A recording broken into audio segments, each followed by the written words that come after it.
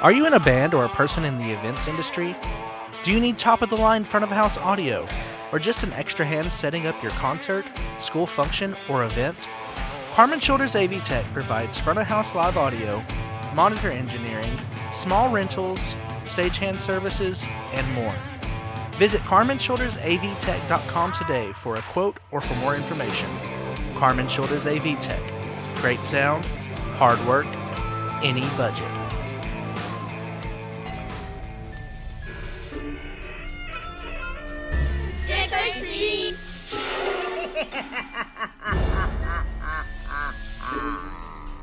Hello, boils and ghouls, creeps and kiddies. It's your old pal, the Crypt Keeper. Tonight's tale of terror comes from the Trick or Treaters podcast. Join them as they journey into the horrifying unknown. You are listening to the Trick or Treaters podcast, part of the /Endcast podcast network. Movie reviews, horror news, and all the gory details. Listen if you dare. And hello everyone, and welcome to episode 5 of the Trick or Treaters podcast. I am your host Kyle, and I'm joined by my co-host Maria and JR. How's everyone doing today? Doing good. Looking forward to this movie.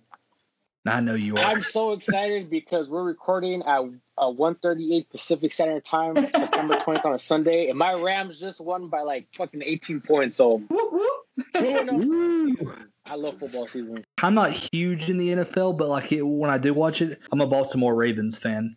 I just go whatever team entertains me. I'm very easy when it comes to football, even sometimes baseball. Like if you put on a good show, then I'm all for it. But I still don't like the Dodgers though. Maria, that's not fair. You can't do that. Oh yeah, I'm gonna do that. No, Kyle has an excuse because he doesn't have a professional football team in the state. You have the Chicago Bears. Oh yeah. Do you want to talk about that? I don't like. I'm not a huge NFL fan, but I do love college football. Of course, I root for Alabama. Roll Tide. That's right. I can't do it. You know what? I won't even be mean to the Bears because they have given me multiple things for my library. So thank you, Chicago Bears. Well, they won today. They're 2-0. Oh, wow. I'm sorry. I can't. I still can't get invested in that. All right. I still remember the Super Bowl, man. I still remember it. It still hurts. It was yesterday. I was so sure they were going to win the Super Bowl. I was like, they're going to beat Peyton Manning, the Colts. I had money on that game. I was only 16 years of age.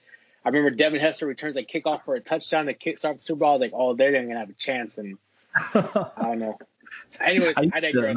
We're here to talk about horror movies, not professional NFL. Exactly.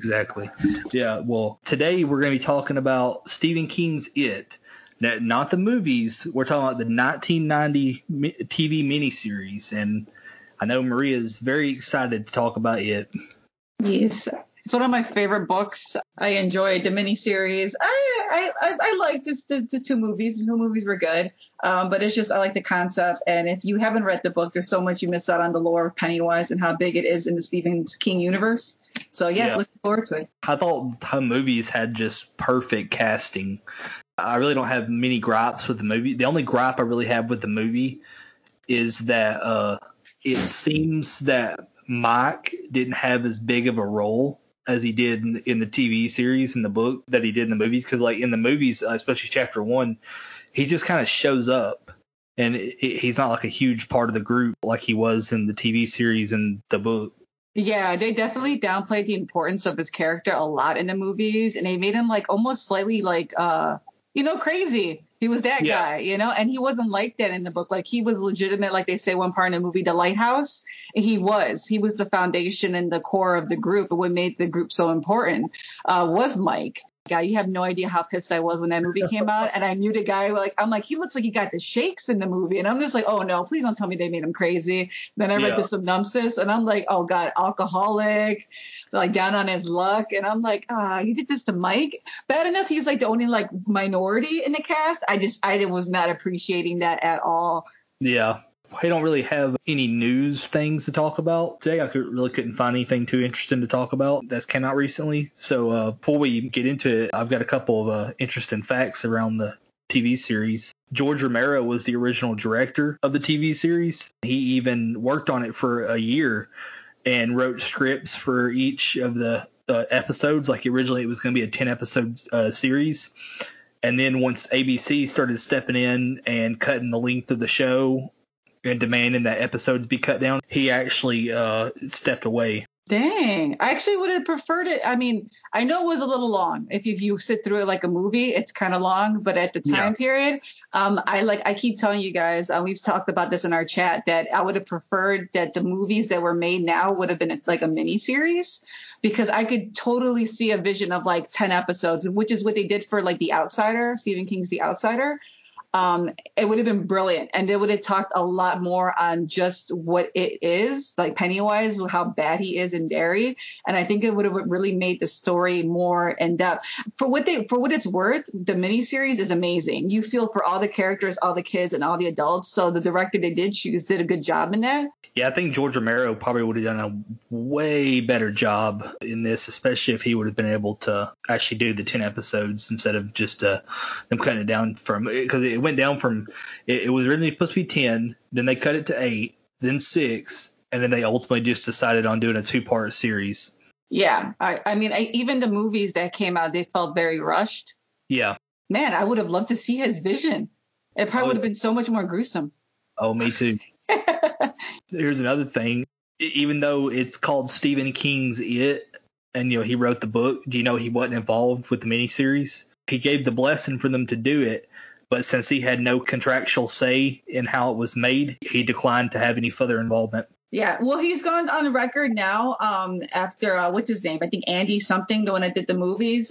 He went on record saying he did enjoy the miniseries, but he was very happy to be invited into the movies as far as the ideas and the construction and just kind of like giving his blessings, as you would say, for the movie. In my opinion, looking back at a lot of the older movies like Salem's Lot and things that were made into, I think Salem's Lot was like a miniseries too, or a 2-part series.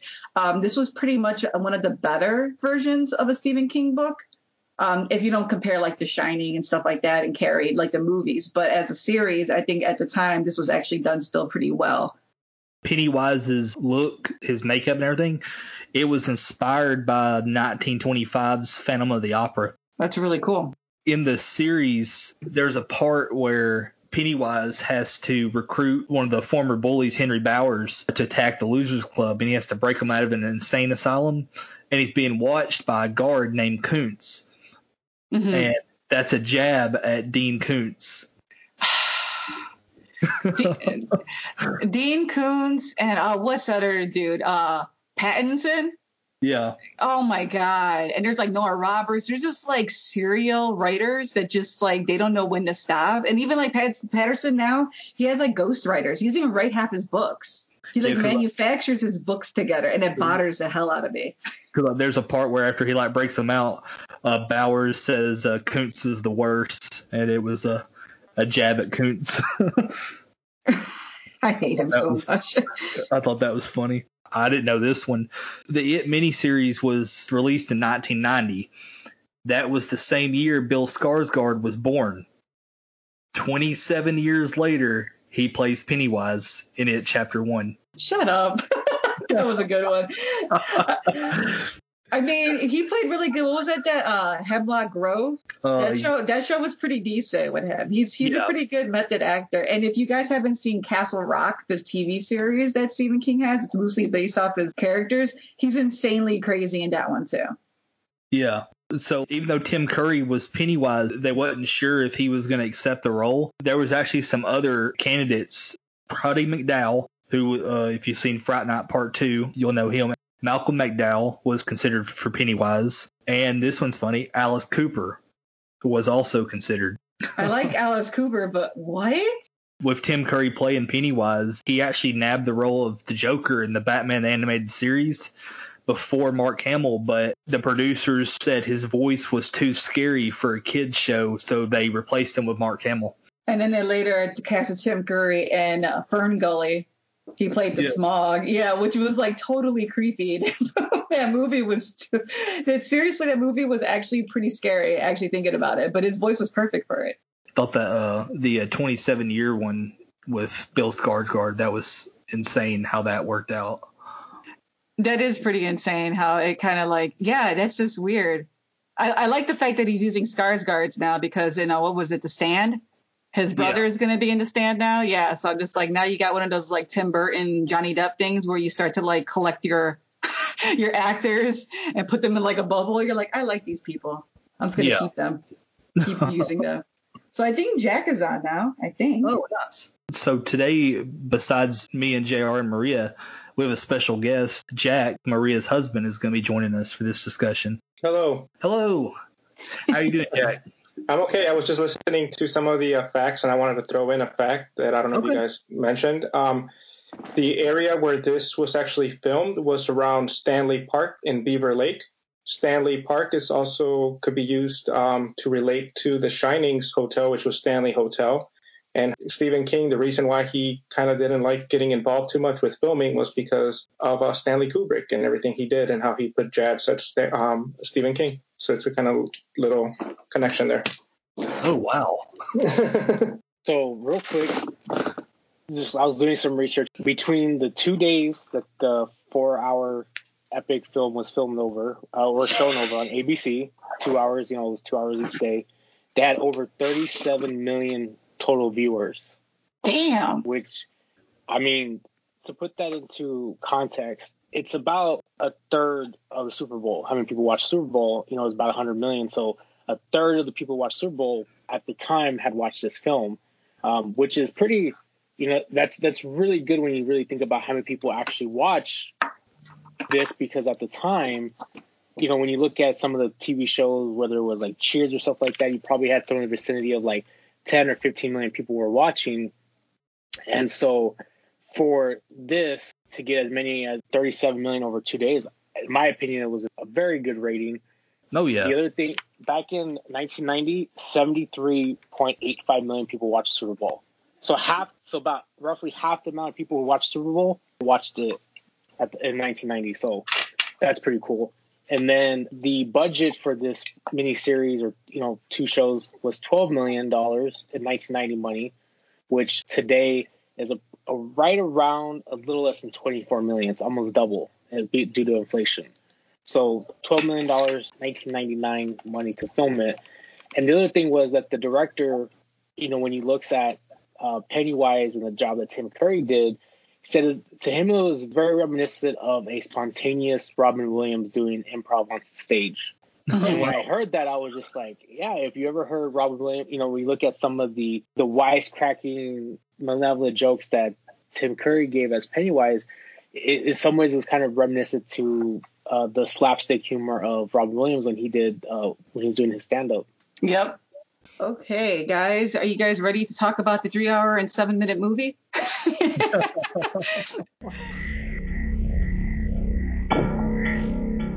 Why are you guys anywhere? We're sort of a club. Yeah, the Losers Club. You want in? Yeah, I do. Hey, we're 7 now. Lucky 7. It kills kids, damn it! You killed my brother George, you bastard! Let's see you now. Maybe it's the water. The water? Maybe it's the sewer. Hi, Georgie.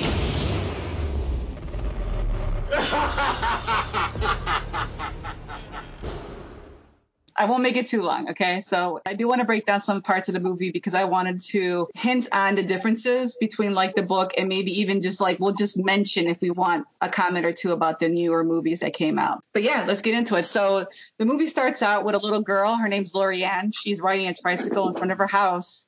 Her mom leaves to tell her to go inside the house. It's starting to rain. As the girl actually starts to get off her little tricycle that she's riding, she hears a clown laughing and she sees Pennywise the clown behind some sheets that are out to dry. Within a few seconds later, we see her mom come out. We see the tricycle down. Her mom looks to the side and she starts to scream. Lori-Ann has been killed by Pennywise. From there, we see Mike Hanlon. He's talking to cops, and we know from that point on that 6 kids have been going missing and some have been found mutilated. He thinks it's it that came back. He knows to himself that this powerful being has already returned, and what basically determines that is that he sees a picture of a boy by a tree who ends up being Georgie. So the cool thing about this story is that it's being narrated by Mike Hanlon during most of the in-between scenes and in the breaks between the miniseries. So the miniseries starts off with him, it ends with him, and then the second part, same thing, he narrates the movie. So as the movie starts to progress, you actually hear him calling each of the losers clubs to tell him that, it has returned. So he starts off with Bill. We basically see Bill working on a typewriter, sorry. I dated the movie too quickly. He's working on a typewriter. He's actually a screenplay writer. He grew up to write books, but he's working on a movie that his wife Audra is involved with. He actually gets a phone call during dinner, and it's Mike telling him that it has returned. We see a flashback memory of him as he's listening to Mike on the phone of him talking to a group of kids. And he basically says, is it back? He says, yes, he found a picture of Georgie. And this is where Bill hangs up the phone. And he's actually just startled. So he begins to stutter at this point. So it's implied that maybe this far into his life, I would say he hasn't stuttered, which is kind of like a cool thing about the story. That all the kids that grew up in Derry that moved out forgot their past, and we'll start to see more of that as the story progresses. But he actually didn't stutter either when he left from Derry, Maine. So then we go to a flashback. It's little Bill, and with his little brother Georgie. He's sick in bed. He's building Georgie a paper boat. He's going to seal it and let him go outside and play with it by the water because it's raining and it's a perfect day to sail a boat. He tells his brother to be careful before he leaves, not knowing that will be the last time he sees his brother alive. How did everybody like Georgie's death scene in the miniseries versus the movies? If you look at this film in context of 1990, the guidelines and what was allowed, especially on over-the-air television, was a lot more strict than what we see today. This film has, you can't even compare it to the new movies that came out. I think the way that they done a lot of these scenes was kind of creative because you couldn't just show gore. It should have been like on HBO or Showtime, not on ABC. Knowing that, those type of restrictions and guidelines they have to abide by for ABC, I thought it was, kind of creative. I remember seeing this when they cut away, and then when I watched the movies, I was expecting them to cut away, and then they didn't, and I was like, "Whoa, they went there." That's what me and my mom said. We're like, "Oh my god!" It was the one thing. It's sad to say, but this is like I said, you guys know, it's one of my favorite books. But to see that being portrayed, because it is gruesome. In the book, everything that happens in the miniseries and even in the new movies, they barely touch on the gruesomeness of how this guy attacks people, And so the way they portrayed, the way he's dragging half an arm across, the asphalt, the concrete, and screaming for Bill, it was heartbreaking. And in this one, in the miniseries, there's a part I'll get back into it. So the boat gets taken by, the current. It gets whipped into a drain, and Georgie, he reaches in there, and you're already kind of don't reach in there because it's one of those unknown things. And all of a sudden, as he turns to walk away, he hears a voice, and it's Pennywise. And, he's telling him, there's cotton candy and all these things. And he's saying that, I'm sorry, I don't know who you are. So he introduces himself. And at this time in the 60s, Stranger Danger had a campaign. So the fact that he introduces himself as Pennywise and that he's Georgie and now they know each other, it was a whole play on the fact that parents are telling them stranger danger, don't go with strangers. And this asshole is well, now you know me. Yeah. And then it's sad because, it gets into one of the most memorable lines of this, the movie where Georgie says, do they float down there, the balloons? And then Pennywise says, oh, yes, Georgie, they float. And when you're down here, you'll float too. And then he proceeds to yank off Georgie's arm, but you don't see it. You just see his teeth turn into razor sharp. And yeah, Georgie's gone. Then we cut into a funeral procession with Bill's family. of course, all his friends there that we later get to introduce to. Then we go to Bill's house where he's in Georgie's room looking at a photo album. He stops on a picture of Georgie, which is actually the same one that Mike finds in the beginning of the series. And all of a sudden, this photo of Georgie blinks at him. The photo pages start going back and forth, back and forth, back and forth. He all of a sudden drops it and blood starts to out of. What is cool about this is that it's the first time we see that when he screams and his parents come in the room, that the parents and adults don't see what's going on around them because they don't see the blood. They touch the book, they're touching the blood, and Bill's freaking out, but they see nothing. The gripe I have with that scene, that blood looked awful. It looked just like paint. It was like the watered down ketchup you get at the top of the bottle. Yeah. Yeah, it just looked terrible. I feel like they could have spent a little bit bigger budget to do realistic looking blood. But honestly, I love this movie so much because Jonathan Brandis is such a huge part of like movies growing up for me. And like was so good in this damn movie. Like he seriously is one of the most captivating kids in this whole, like, I mean, all the kids are great, but like, we'll get into it. But like Jonathan is he was such an amazing actor. And like, I'm really glad for the parts that we have, especially like Neverending Story and things like that. But, can I was going to say, like, originally in the book, this is actually the first scene we see is Georgie getting his arm ripped off from Pennywise. In the miniseries, they went with the little girl getting killed, so that was like a big change. And then also Bill in the book, he's bald, kind of not the best looking guy, kind of grumpy. So it kind of feels like a representation of Stephen King himself. For people that might not know, at this time, Stephen King was alcoholic and struggling with the coke addiction when he wrote this book.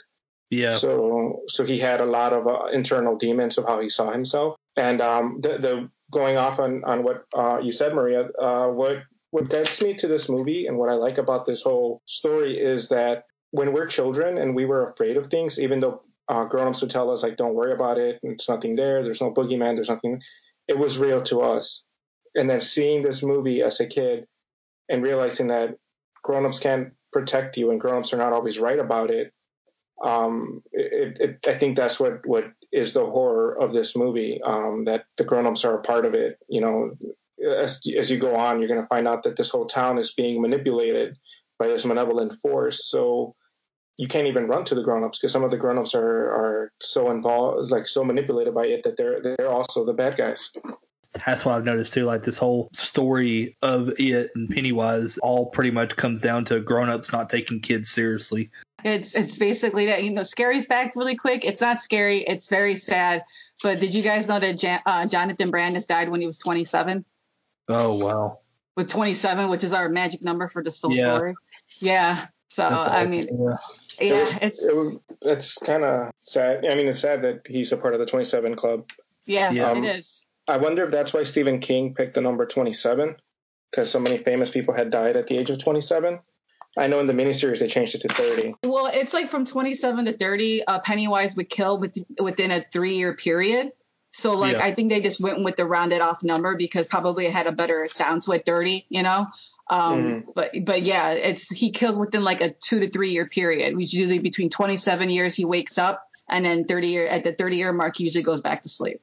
Yeah, going back into it, we cut back into present day Bill. He can't believe he actually forgot Georgie, forgot he had a brother. So in the movie, you get a little hint of it. Like he was like, you know, your brother Georgie. And he was like, yeah, I forgot what happened to him. But in the book, he forgot he even had a brother.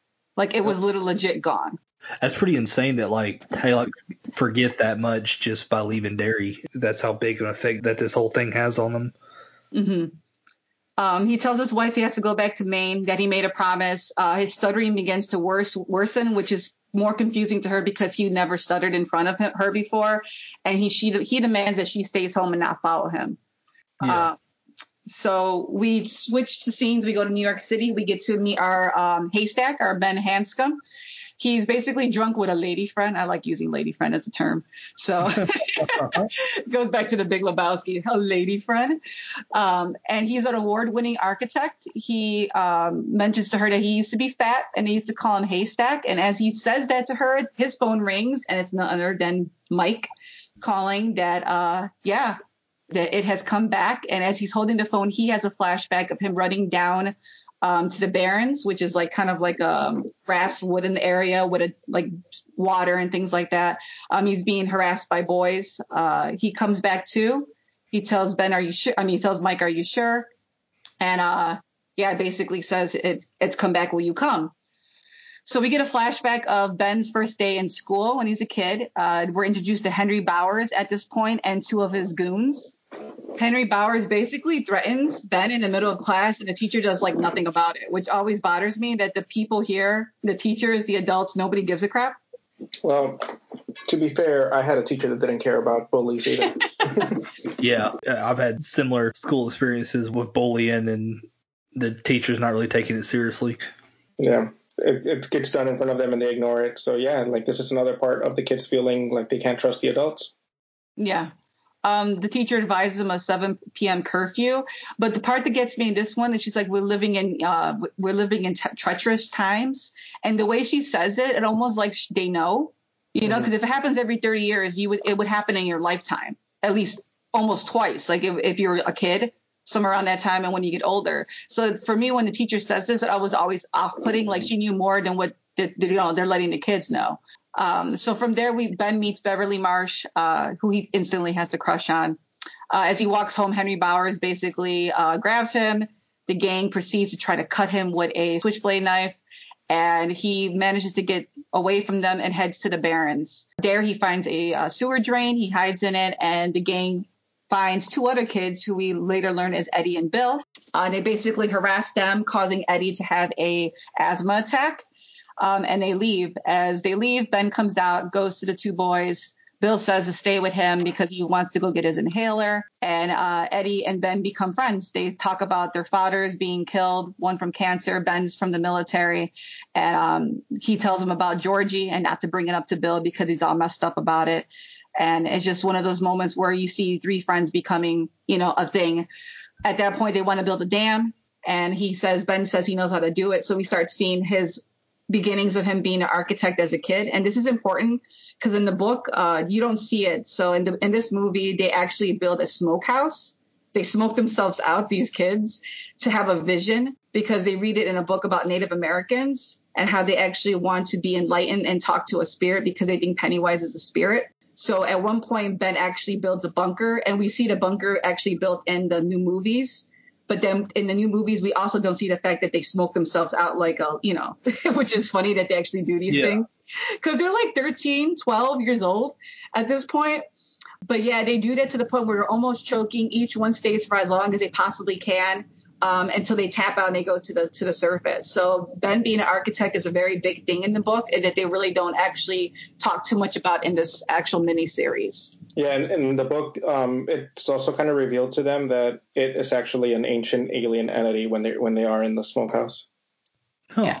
I know movies do better at explaining like the origins of it and where it came from versus the miniseries. Yeah, that I definitely agree with. But what they still missed on and they try to incorporate in the new one was the turtle. So I'll get into that later on. There's actually two beings that came together, one evil, of course, and one good. And the turtle that you see in the newer movies, you see glimpses of a turtle in the lake, a Lego turtle. That's actually what's the power that's keeping these friends together because they're important. And this turtle purposely made these friends become friends to defeat the entity, which is Pennywise. He has some weird name, the turtle, too. I don't even know. It's like some weird like storybook name. It's stupid. You could totally tell that Stephen King was on something when he made this movie. So yeah, Ben was at when he gets away from everything, he goes to the Barrens water line. He sees a skeleton. This is the first time he actually sees Pennywise. Well, actually, the skeleton is his father first. He hears him. He tells him to come, son. I have a balloon for you. Little by little, the soldier becomes a clown, and then it becomes a skeleton that tries to grab Ben. And it's like, it's this crazy. Scene always cracks me up, the absurdity of him walking by and his dad being like, oh, hey, yeah, I live here now. I live in this castle. I laugh my ass off every time. The way he's like, Daddy? Like the way he says it, I'm like, boy, you know that's not your daddy. Yeah, he's like, Daddy, and he's like, yeah, son, I live here now. His dad just lives in this sewer thing in the middle of the woods. Times are hard, okay? I think another part that is missed about Ben, and why that scene would have made more sense, is that Ben feels like he is a burden to his mother because they're living back with his mother's sister, so his aunt's house. Yeah. And Ben constantly feels like he's just a burden, like he should be doing more for her. So it gets more into how nerdy he is and how he spends so much time in the library and the book and how he like wants to learn all this stuff. And he feels like an outsider. And it's crazy because I think Ben's life is saved by the fact that he finds other quote unquote losers, because he's going through a very bad stage of depression and some of the stories that we see in the book. I think the one thing that does that makes these kids different from the other kids is they all had kind of somewhat like adult issues, like problems, like in their real life. Like you said, like Ben had his father, Bill had his brother dying. We'll get into Bev's, family dynamics. But yeah, it's just a lot of different things where these kids really weren't that innocent in a way, in comparison probably to the kids that were murdered. They're just like, oh, it's a clown. My life is perfect. I'm going to follow this clown. Actually, there was a part before that the reason why Ben ended up in the Barrens is because he was writing a love note, a postcard to Beverly, and his cousin found it, and then he got in trouble and he took off to the Barrens, and that's where he sees his dad. But after that, we cut to Beverly Marsh. She is a very successful fashion designer. She's having a meeting and she gets her phone call, but she can't answer it because her husband's an asshole. So they have to go into this meeting. Later on, she's at home with her husband and she gets the phone call from Mike telling her that it's back. And then she gets up and starts to pack. And at this point, we realize that Beverly's husband's a horrible, horrible person. He basically tries to abuse her, tries to beat her up to stay home.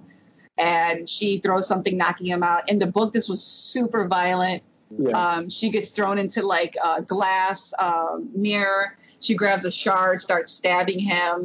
He's like grabbing, a belt, trying to like bound her and trying to keep her in the house. And like it is super bloody. And you think this guy's dead when she leaves, but he's not. Yeah, I think also in the book we find out that he's physically abusing her and raping her. He humiliates her. So Beverly, I don't know if we see it I don't remember if we see it in the movie in this one. I know in the new one we do, where she's smoking at a young age. She becomes a smoker. So she goes to smoke when she gets this call, and her husband at the time promised her not to smoke because he hates smokers. And when he finds out that she's smoking, he beats her up. And then that's when he finds out that somebody called her, and it becomes like a big abusive scene.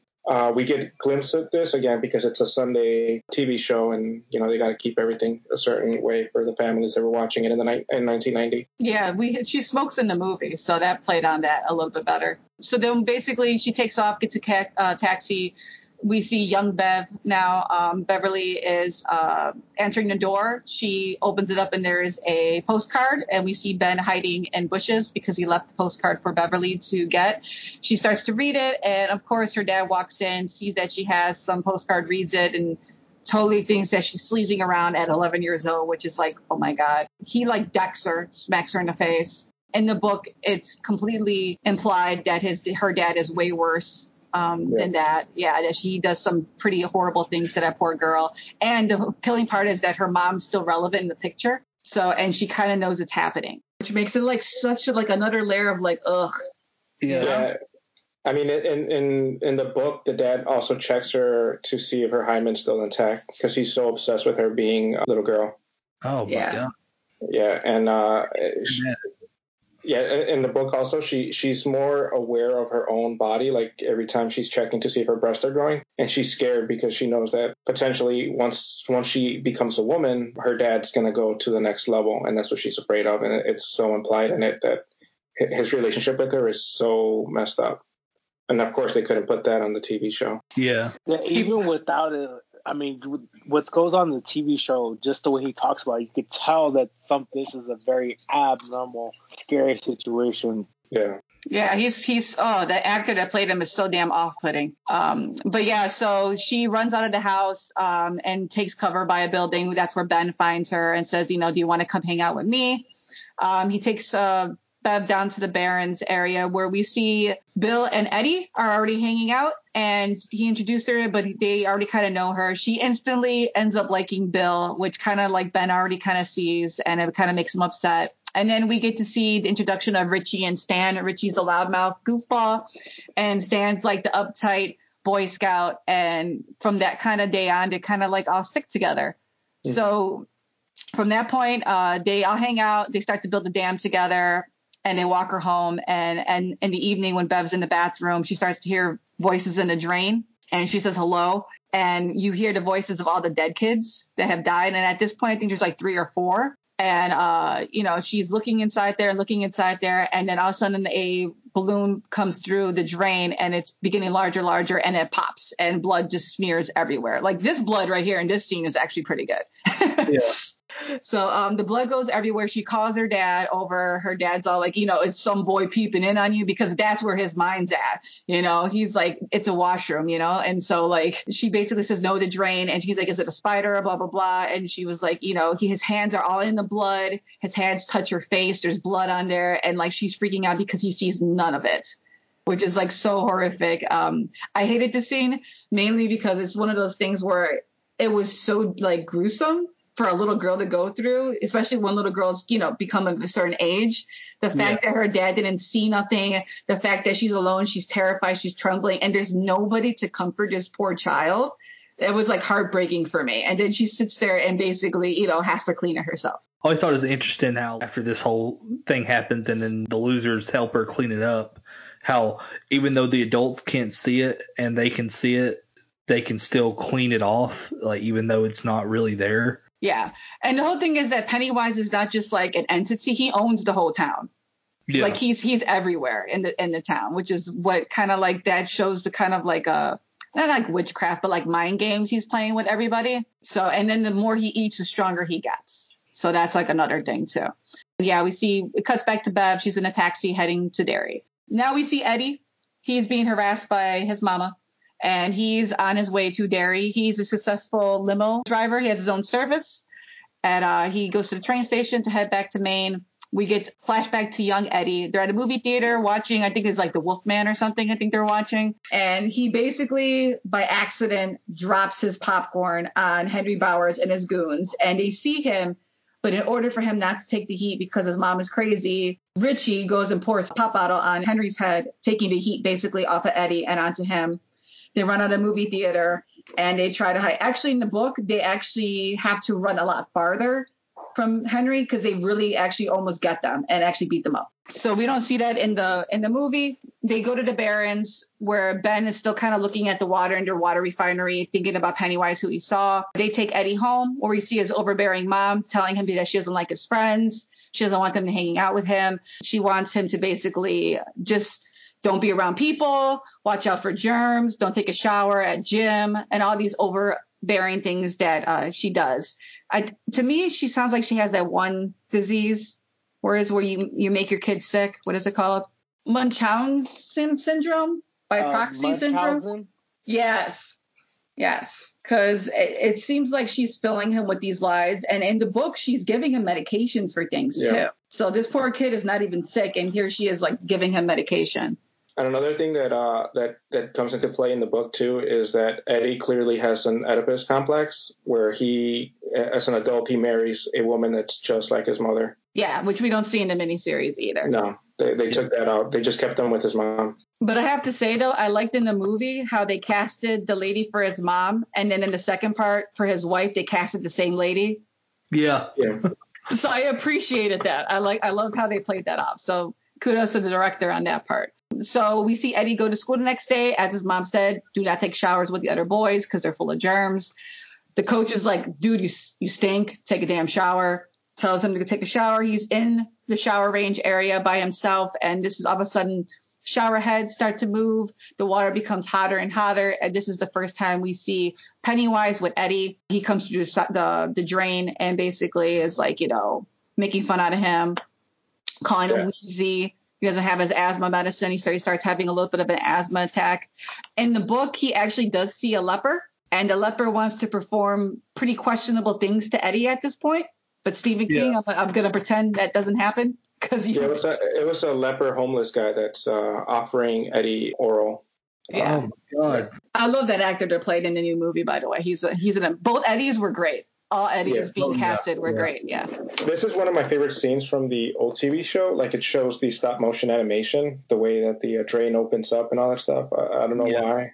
I know, like, looking at it now, it kind of looks corny, but I love that kind of animation. But I mean, it plays on like the things we used to watch, like Gumby and things like that. Like, they had those weird, stop motion transitions in the animation that was kind of off-putting, but we liked it. So, we cut to adult Richie. It's Richie's turn to get the phone call. He's basically a TV host, and he is famous doing a late night show, doing his little stand-up routine. He's with a bunch of people when he gets his phone call. He barely hears Mike. He barely remembers it. And after he remembers a werewolf that he was touched during like a boiler scene. Kind of remember like Freddy Krueger boiler scene that they have here for him. And he runs to the toilet to vomit because it scares him that bad. So we flash back to Richie in the group when he was a kid, and Bill's telling a story. They tell him that, he's really, really good at stories and that he should grow up to become, a writer and things like that. So the kids start to talk about what they want to be when they get older, which makes it really, really sad. Is the part that sticks out to me is when Bill's talking about this, he says he might not want to really grow up at all. And then to know that the actor didn't really get a chance to really, really grow up in real life, it always kind of like makes me sad when I hear this part. Yeah. Bill's about to tell them a secret. He tells them, I swear to God, if you guys laugh, I'm never going to tell you anything again.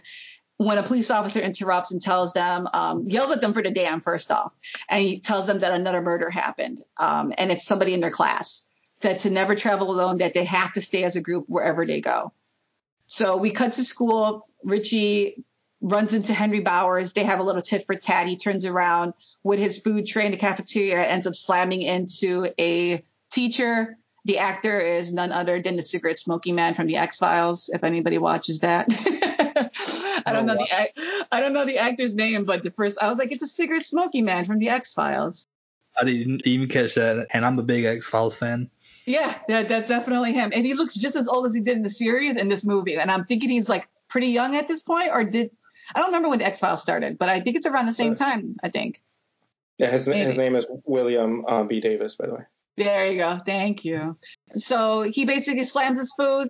He tells Richie to go get a damn mop and pick it up. He goes downstairs to the boiler room area to talk to Bev's dad, who is the janitor for the school, to get a mop. He's looking for it, and all of a sudden he sees a werewolf, and it's reaching for him, grabbing for him. As he's trying to get loose, he looks back at the werewolf, and he starts to kind of transform into a clown. And then we reveal that it's Pennywise the clown, and he's taunting every single one of them. He goes back up to the cafeteria. Eddie screams that there's a werewolf downstairs. Everybody laughs, but the gang of friends are already at this point kind of scared, and they're not really telling each other what's going on, but they've already had all their encounters with Pennywise. So they're kind of mad at Richie for poking fun at things that they're scared at. At this point, Mike starts to narrate the story again. He's looking at a picture of the group, and he's saying the Lucky Seven. He said it was a great summer, even though they almost lost their lives. And we finally get a flashback to Mike when he's a kid in class. He's doing a presentation about the history of dairy, which includes huge moments of devastation. We get the Ironworks Easter egg explosion that killed kids. We get the water pipe disaster that actually kills construction workers, the disappearance of 200 settlers, which kind of reminds me of the Roanoke colony that they kind of play on. Yeah. And then there's a few others that they don't talk about at this moment, which is the Black Spot, where it was veterans in the military. It was African-American veterans. The KKK came in, basically set it on fire. But every time at one of these points in history, somebody sees a clown. Like some eyewitness is like, yeah, there was a guy in a clown outfit. There's a mass murder, a guy with an axe in a bar that they don't talk about in this part too. And he kills like 20 people. And in the back of the bar, there's a guy dressed up as a clown. This is just another example of why this should have been longer than just 2 episodes, because there's so much that they're leaving out. And Mike, for me, is one of the most important characters in the book, and he doesn't really get a lot of screen time. So at this point, Henry's hackling Mike, and you find out that he's pretty damn racist. He says some words that we won't be saying here to Mike in this TV show that I'm surprised they said. I don't know if they said, well, they probably could be able to say that on air. In 1990, would they be able to say that, the N-word on air? I don't know about that. They were saying it in the 80s. I think in The Jeffersons and what was the other show that was connected to that? They would say it. I don't know, man. That's pretty messed up. But yeah, he says that. But we don't know is that Henry, in the new movie, Henry's dad is a police officer. That does not happen. Henry's dad is actually another owner of a farm. He's a farm that's competing with Mike's family, and Mike's family is doing better in business. So Henry's fuel to hate Mike is fueled by his father, who is a complete racist. Mm-hmm. But Henry's totally unhinged. At this point, he's already killed Mike's dog. Yeah, that's one thing that they don't show about Bowers in the TV show is that he poisons Mike's dog and watches him like bleed out from its mouth and nose as it's dying. And then he captures animals and puts them in this old refrigerator to torture them. So you're already seeing that Bowers is really messed up in the book. Yeah, I wish that they would have explained more, like the explanation of why Bowers hates Mike so much. Yeah, and they talked about it a little bit in the newer one with his, I think they implied that his parents were dead, but they're not. Yeah. And in the book, I think the reason why they kept it out in the 1990s was because of the racial tension that was building up even back then. Yeah. So they were putting this on Sunday ABC. So ABC is probably like, no, we're not going to touch that subject because they completely leave out a lot of the big racial incidents that happen in the book. So I said this off air, and I'll say it again. There was no need for Henry Bowers and the damn bullies. We're fighting like these guys are having to fight two wars. They're fighting a war with Pennywise, and they're fighting a war with the bullies. Can they just focus? Like let the poor kids fight only one war. Come on. That's all I'm saying. But I know. That's the point with it, because we'll get to it in the second part of this whole thing. But it actually influences people to do their dirty work, especially whenever it feels like it's in danger. So Henry Bowers is kind of like he's the catalyst, because every time something bad happens, there was somebody like the person that created the murders in the bar that woke up Pennywise. The person that set up the explosion at the ironworks woke up Pennywise. So there's always some sort of like evil that triggers him to wake up, and it's like a devastation. It's almost like a Mothman prophecies type thing. That's the way I always kind of like felt about it. Yeah. So like there's devastation, there's Pennywise, kind of like the Mothman. Mike's going to leave school. Henry Bowers is like, nope, you're not going to leave school. So they're basically going to put firecrackers down his pants, which is a horrible thing to do. And he runs off. He runs down into a part of the Barrens, which is more construction area, where he finds the kids, the Losers Club. He runs up to them, tells them to help them. Basically, Bill stands up. They make fun out of Bill's stutter. Ben stands up, everybody stands up, and ensues the rock fight, which was pretty awesome in the movie that they portrayed. But they did the rock fight. They basically make Henry Bowers retreat in fear, and they became the Lucky Seven. And they take a picture to basically, make a momentous occasion. And when they sit down to look at the photo album that Mike had in class for his presentation, they realized that Pennywise is in a lot of the pictures, going back to the ironworks, going back to, I think it was like 1700s. They showed him back in the Roanoke kind of like colony area.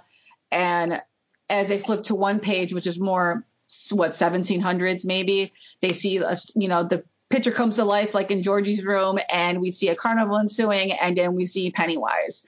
I like the actual CG type of movie magic they did in this for the 90s. This was pretty cool. Having his hand come through and having the kids see it. I think there was a really cool play on like movie magic. So I really love this part of the movie because, it goes into color, and the color is actually more richer in this photograph than it is in the actual movie. So the movie has this weird kind of like hue. It's almost like an overcast of sadness. But in the picture of Pennywise, the colors are really bright and really vibrant. And I like how they play it on that dynamic that it's real. It's more than just real. It's going to come and get you type thing. Yeah, it's really good. And then we get into one of the best monologues I've seen a kid ever do in a movie. After that happens, Stan doesn't want to believe it because he hasn't seen Pennywise or doesn't want to admit to the guys that they saw Pennywise. They all see Pennywise at that moment. Bill gets up and says the whole, you killed Georgie, you bastard. And then he does this whole little monologue about the guys helping him go into the sewers, find Pennywise, and kill him. He starts to cry. The kids get up, hug him. But man, I love this part in the movie. The kid's such a good actor. I always feel for him. This is like the part where you're rallying with the kids and you feel invested. And I didn't feel that invested with the kids in the movie. I felt like they missed this part. I love the kids in the movie, especially Richie. I love whenever they go in the sewers and he's like, you made me walk through gray water. You punched me in the face and this, and now I have to kill this fucking clown. Yeah, no, I love the casting of Richie, and I love the casting of Eddie. Like, those two were just spot on. I don't know if you know about this, but the kid who played Richie, when it was announced that they were doing It Chapter 2 before casting was announced, he did an interview and they asked him, well, who would you want to play the adult version of you? And he said, probably Bill Hader. I know. And he said, yeah, because of that little shit, now I have to play Richie. I just thought that was funny. It's like, does this kid even like audition anymore? Like, Bill Hader was so stupid.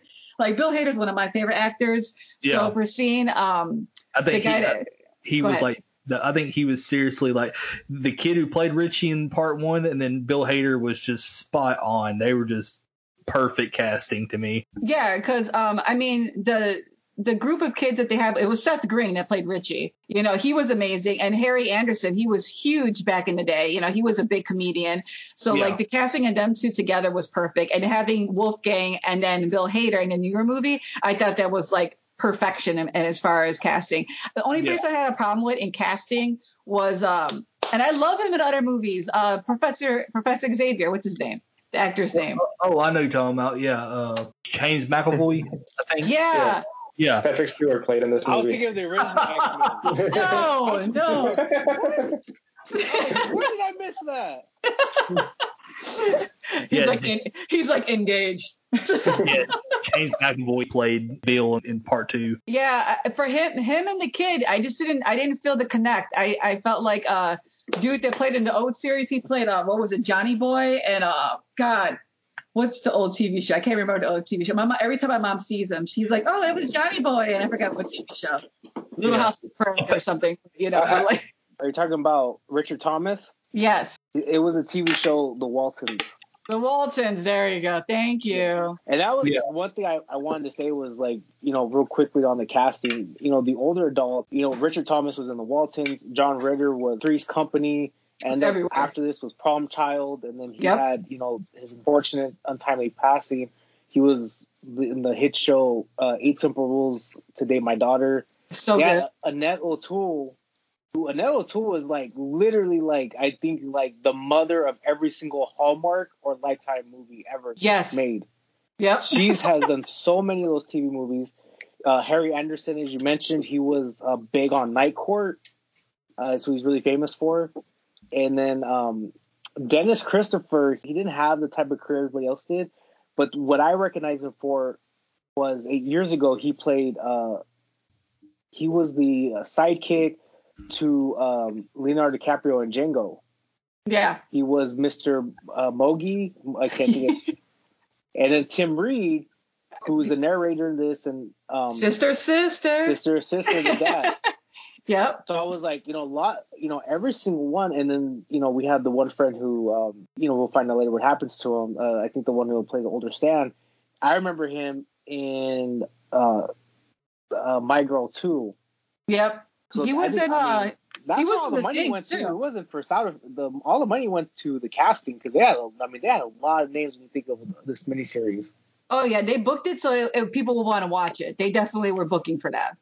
At the end of that, with the gang, it goes back to present day. Mike's in the library asleep. There's a storm. The lightning hits. He sees wet footprints on the library floor because that's where he's sleeping at right now. And then he sees a yellow balloon next to him, and it pops. So then we cut to Atlanta. This is Stan's story. We see Stan and his wife, and they're having a good evening, talking about having kids, watching TV. Then he gets the phone call from Mike. He's clearly distraught. He tells them he's not sure he can come. He basically is trying to find every way in the book to get off the phone. He's kind of just rambling over Mike. Mike's like, you made a promise. He's kind of just want to hear it. He clicks the phone and he tells his wife, I'm going to go take a shower.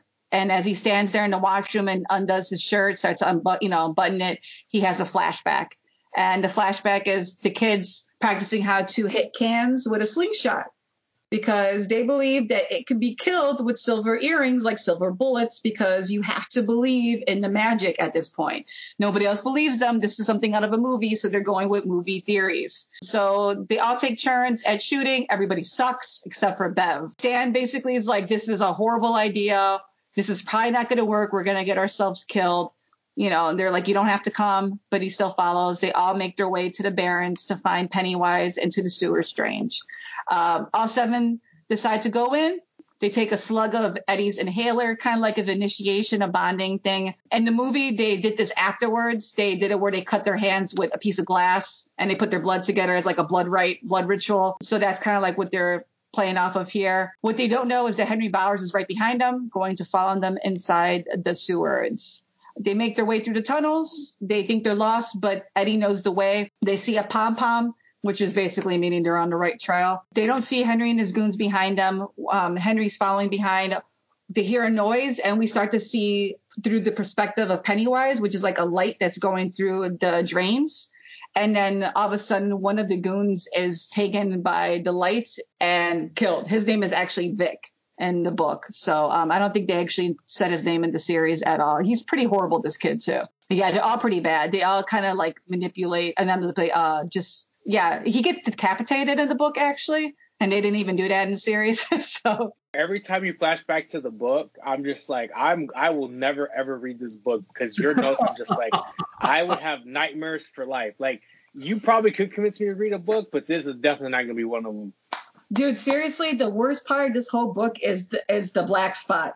When the people are trying to get out of this bar and it's burning, the description of people trying to get out of a small window is horrific. Like Pennywise is a giant bird just laughing at them. Yeah, just going in circles. Yeah, I will not read all 1,183 pages of that book. It sounds like Pennywise is way more sadistic in the book because, like, I prefer like Pennywise in the movies because he's more sadistic than he is in the series. But it sounds like the book just tops it. Oh, the book totally. Like, there's one part where there's actually a shootout under Times Square, which is another tragedy they have. 3 mobsters come out, and then at this time there's like police coming out and there's like racists coming out. Like, it's a whole group of people in a Times Square to just have a huge shootout. And he's at a window, kind of with those noisemakers that he kind of like hackles with Richie with, just shaking it and laughing. So the only reason why they know is that as you go through, what you don't see in this is that Mike gets like firsthand accounts of people that survived these moments. And this one guy is hiding as his shootout's going out. And he says, all you can hear is this like, and this laughing. And when he looked up to a window, he saw a clown. He saw a clown just laughing his ass off. So I'm just like, a lot of the people that Mike actually talks to, they always keep talking about like, yeah, there was this clown and I don't remember the circus or the carnival.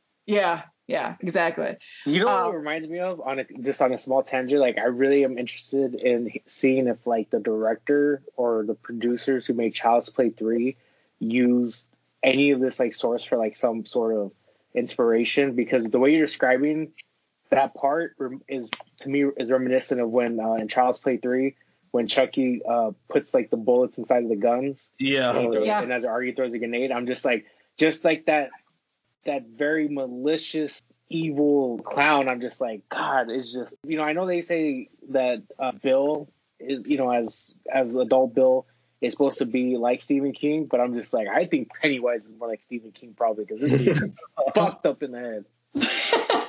I'm telling you guys. Again, he wrote this book while he was under a lot of influence of cocaine, so. Yeah. He made Pennywise a clown because he said that that's what he figured most kids are scared of. When we talk about like The Shining and stuff like that, if we ever do that, like I have stories of when I went to go see his son talk about his dad, because his dad, he was an alcoholic and he wasn't shy from it. But like there's so many stories of his dad and him that I'm like, dude, this is why both y'all are messed up. As the late great Rick James said, cocaine's a hell of a drug. Yep. Yeah. To get back to the TV series, I think that it's sad that they made Stan such a small part in it, because in the book he's a kid with OCD and he's under a lot of bullying for being Jewish, and there's a lot of anti-Semitic parts where they're just coming after him just for his religion. Yeah. I think the movies do a good job with Stan. Yeah, the movie did. Yeah, I really do agree that they did. It made him more man, it just made him seem more sad, like a really, like a genuinely very simple, very sensitive guy. And like the way that they end it, where like you find out that where like they all get his letter where he's saying it's not a suicide note. It was just a tactic to make sure that they won, but by taking himself off of the map. Yeah. Yeah. I like to actually that because that's not in the book, but I really did like the addition of that to that. It really did a nice little closure for Stan. Going back, Stan is the last one trailing in the group because that's just what he's doing. He's trailing, and Henry grabs him with Belch, and the group is going forward. They notice Stan is missing, and then all of a sudden you cut back to Henry and Stan, and they're about to try to cut Stan, but then the light comes. We're at the perspective of Pennywise again, and the light's coming through the tunnel. The tunnel grabs Belch and puts him through the drain. Actually, what happens in the book is that he's severely mutilated in front of them. He's like all mutilated on one side of his body and one side of his face, which they kind of played out a little bit in the movie where half his face is kind of gone too. So at this point, Stan runs and Henry Bowers looks into the deadlights, which turns his hair completely white. As Stan's running, the rest of the gang hears them and they group back together. They're actually in the middle of a crossroads where different pipes lead everywhere, and then fog starts to rise around them. Bill tells everybody to hold hands and take cover because he can feel this entity coming, and it hovers over them. Oh, actually, sorry, go back. They hold hands, and then the fog starts to recede a little bit. They hear the voice of Georgie. Bev tells them Georgie's not there. She hears the voice of her dad. Richie says, "That's not your dad, sweetheart." And then he feels the hands of the werewolf on his shoulders, and he tells him, "You're not there." The significance in this is that every time they denounce Pennywise, he gets a little hurt. Like he actually, it impacts him a little bit. Like, ah, shit, he's not getting his tactics across. Except for Stan, who's completely scared and reciting some Boy Scout thing to himself, when he opens his eyes and he's breathing and he lets go of that like dialogue, his inner dialogue, that's when Pennywise grabs him, shoves him against the wall. Everybody's freaking out. Bev's trying to get her silver earrings. She's struggling to get them out. Stan's about to get basically eaten or bit by Pennywise. She shoots once. She misses. Eddie basically grabs his inhaler, goes up to Pennywise and says, "This is battery acid, you slime," and sprays it in front of Pennywise, and it impacts him. It impacts him because Eddie believes that it'll hurt him, and that's why Pennywise gets hurt. So as he's screaming and his face becomes all disgusting and liquidy gooey with his hands, Bev grabs one of the last shots, shoots him, hits him in the side of his head, and you see a bright light, which is actually Pennywise's dead lights, which hypnotizes you and makes you comatose. And at that point, he jumps up and tries to go into the drain that opens up, and he goes inside, and the kids are like, "No." Bill's like, "Please help me grab him." They grab his hand. Bill's holding onto his hand. The glove starts to slip off, and then you see this reptilian, insect-looking, fang-looking weird hand he has, and he slips through. As he slips through, you can hear Pennywise screaming in agony, and the kids are like, "Is he dead?" And they're like, "I don't know. He has to be hurt."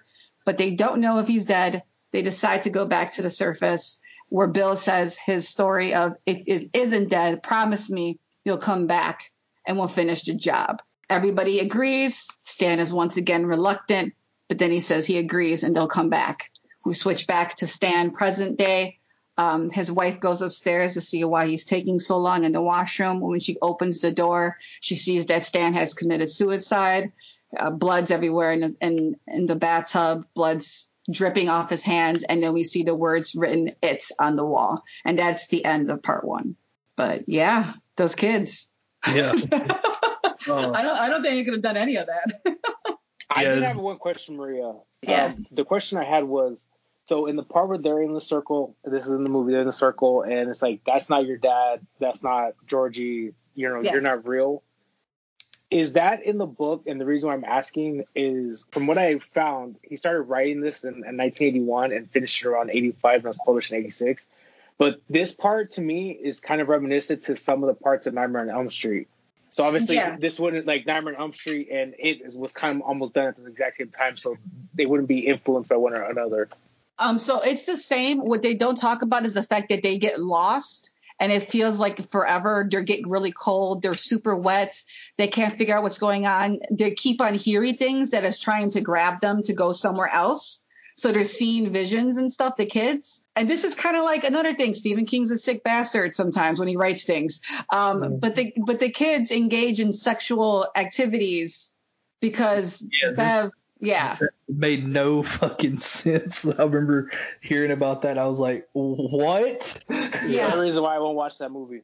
Yeah. Another reason why I won't read the book. But I think in the book is so they're completely lost after they pretty much think they kill it. Yeah. And they're starting to kind of like drift apart from each other. They're like getting so scared that they're no longer trusting in each other. Yeah, they're getting snappy. They can still hear things. They're freaking out. And it's disgusting because it's an orgy of kids. But I think the thing that he was trying to portray was that after the battle that they had against this maleficent force, they're no longer kids. They've become adults. And Bev kind of uses this as a way for them to kind of get back together. Like she takes control of her sexuality. Her sexuality was controlled by her father for so long. This is a way of her taking control of it. And I mean, could there have been better ways of telling the same thing? Yes.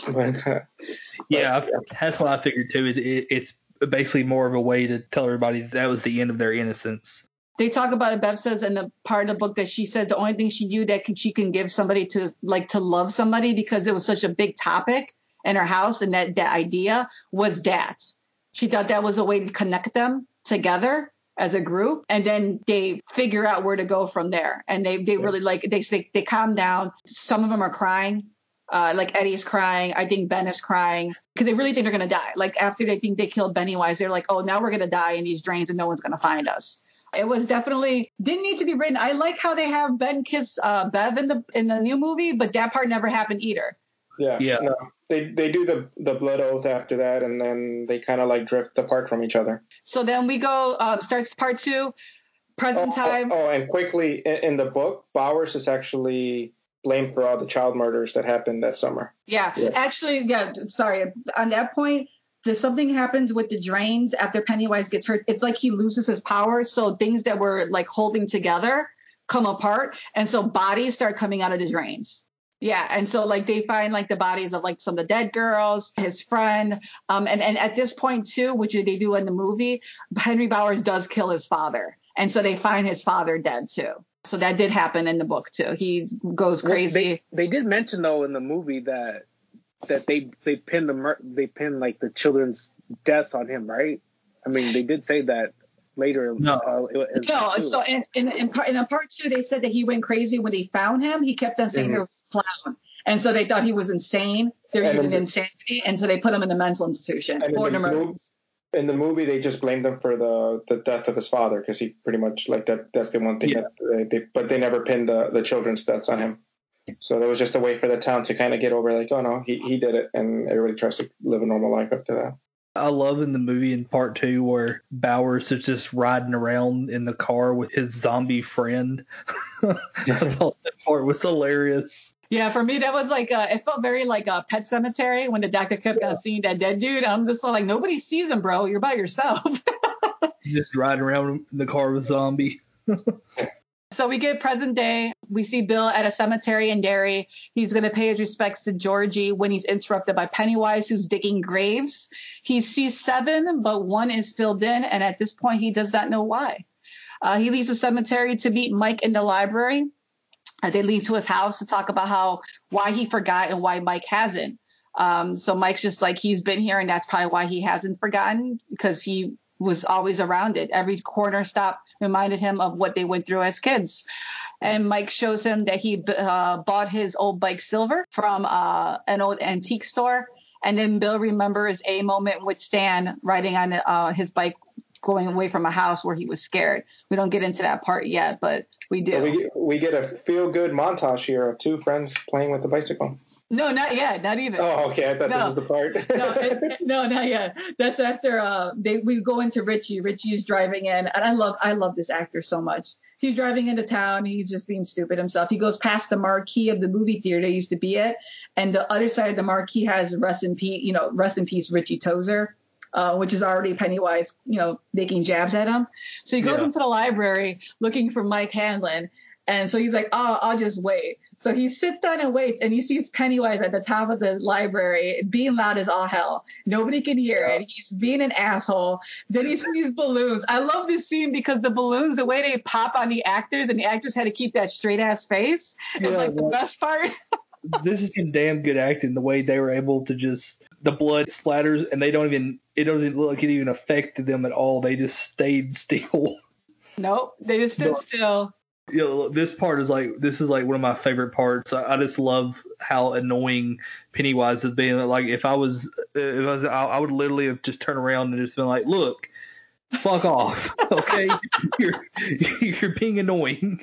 And it's also hilarious because like everybody in the library doesn't see anything happening and they just see this guy just shouting.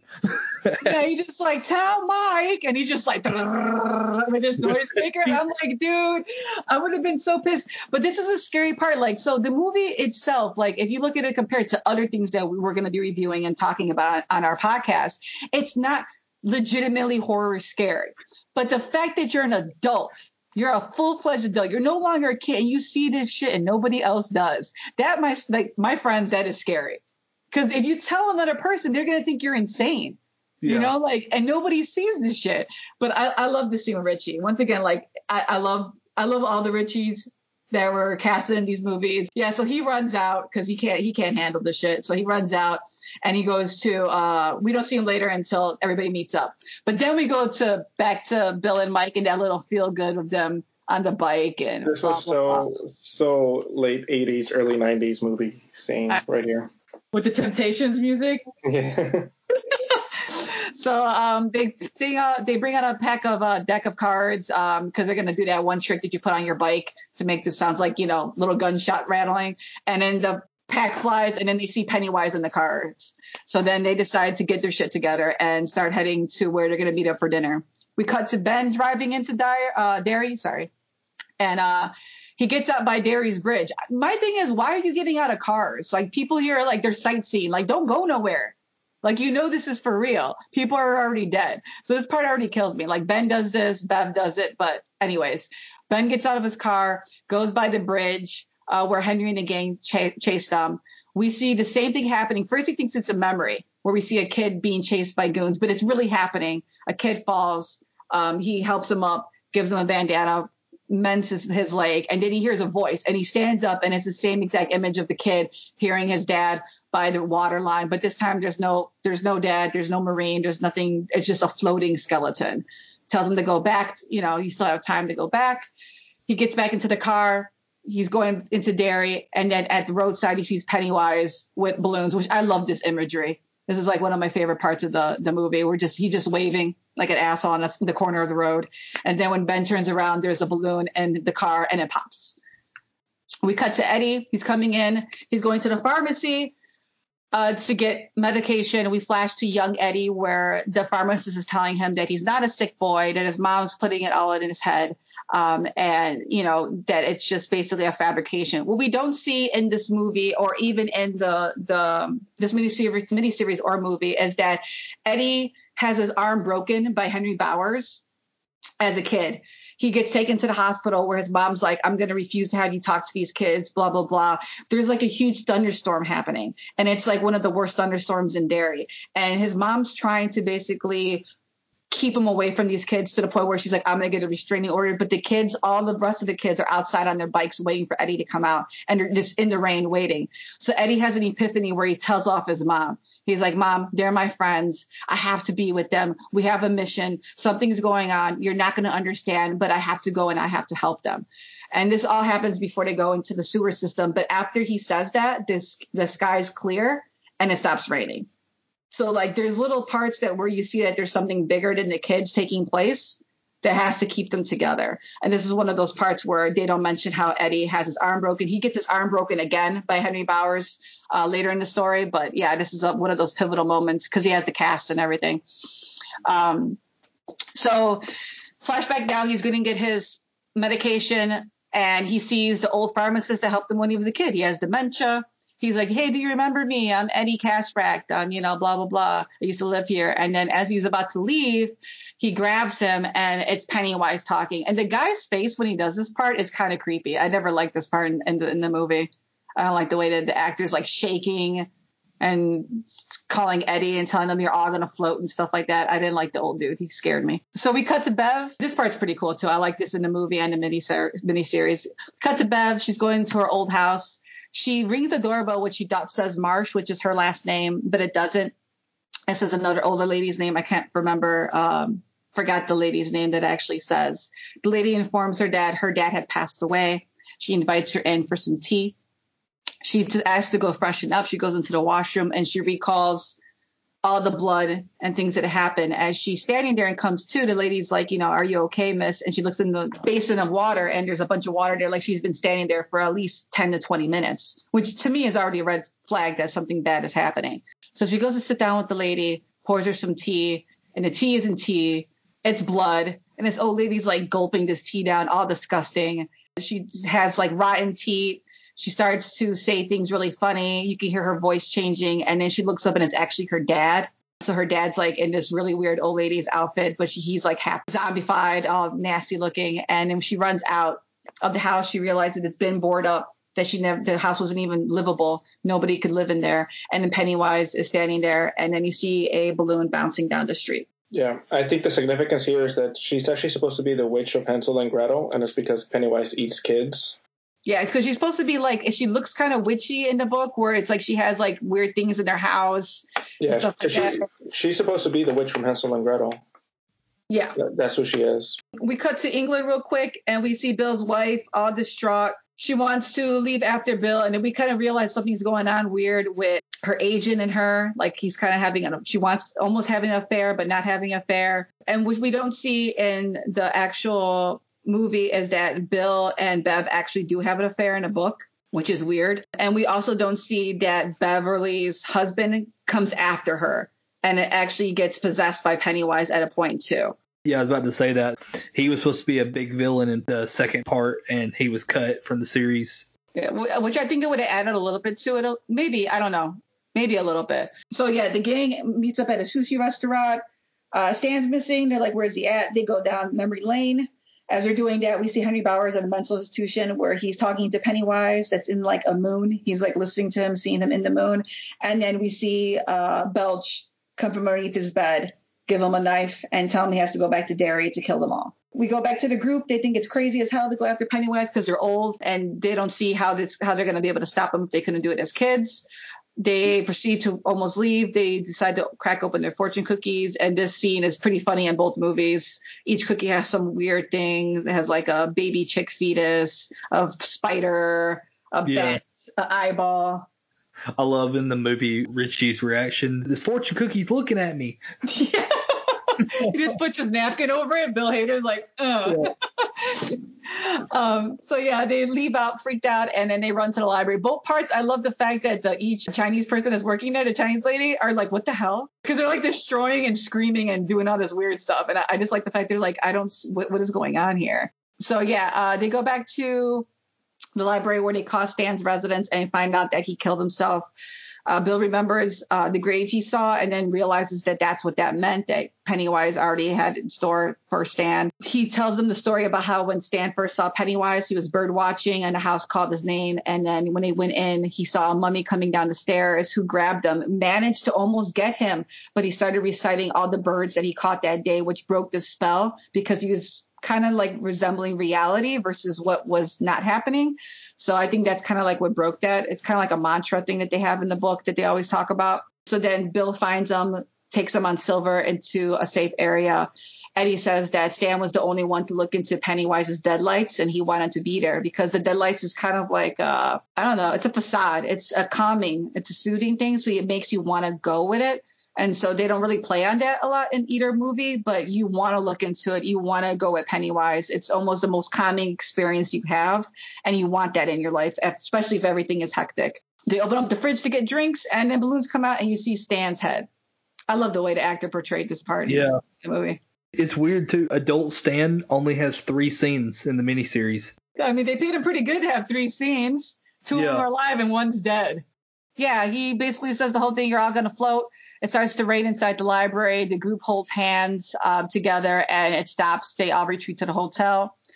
At this point, we see Henry Bowers being helped by Belch kill a guard that is Pennywise. Kind of not Pennywise. It's like a Doberman Pinscher in a clown suit, which is the same way it's portrayed in the book too, which is weird that they kept it that way. They help him get out. He escapes.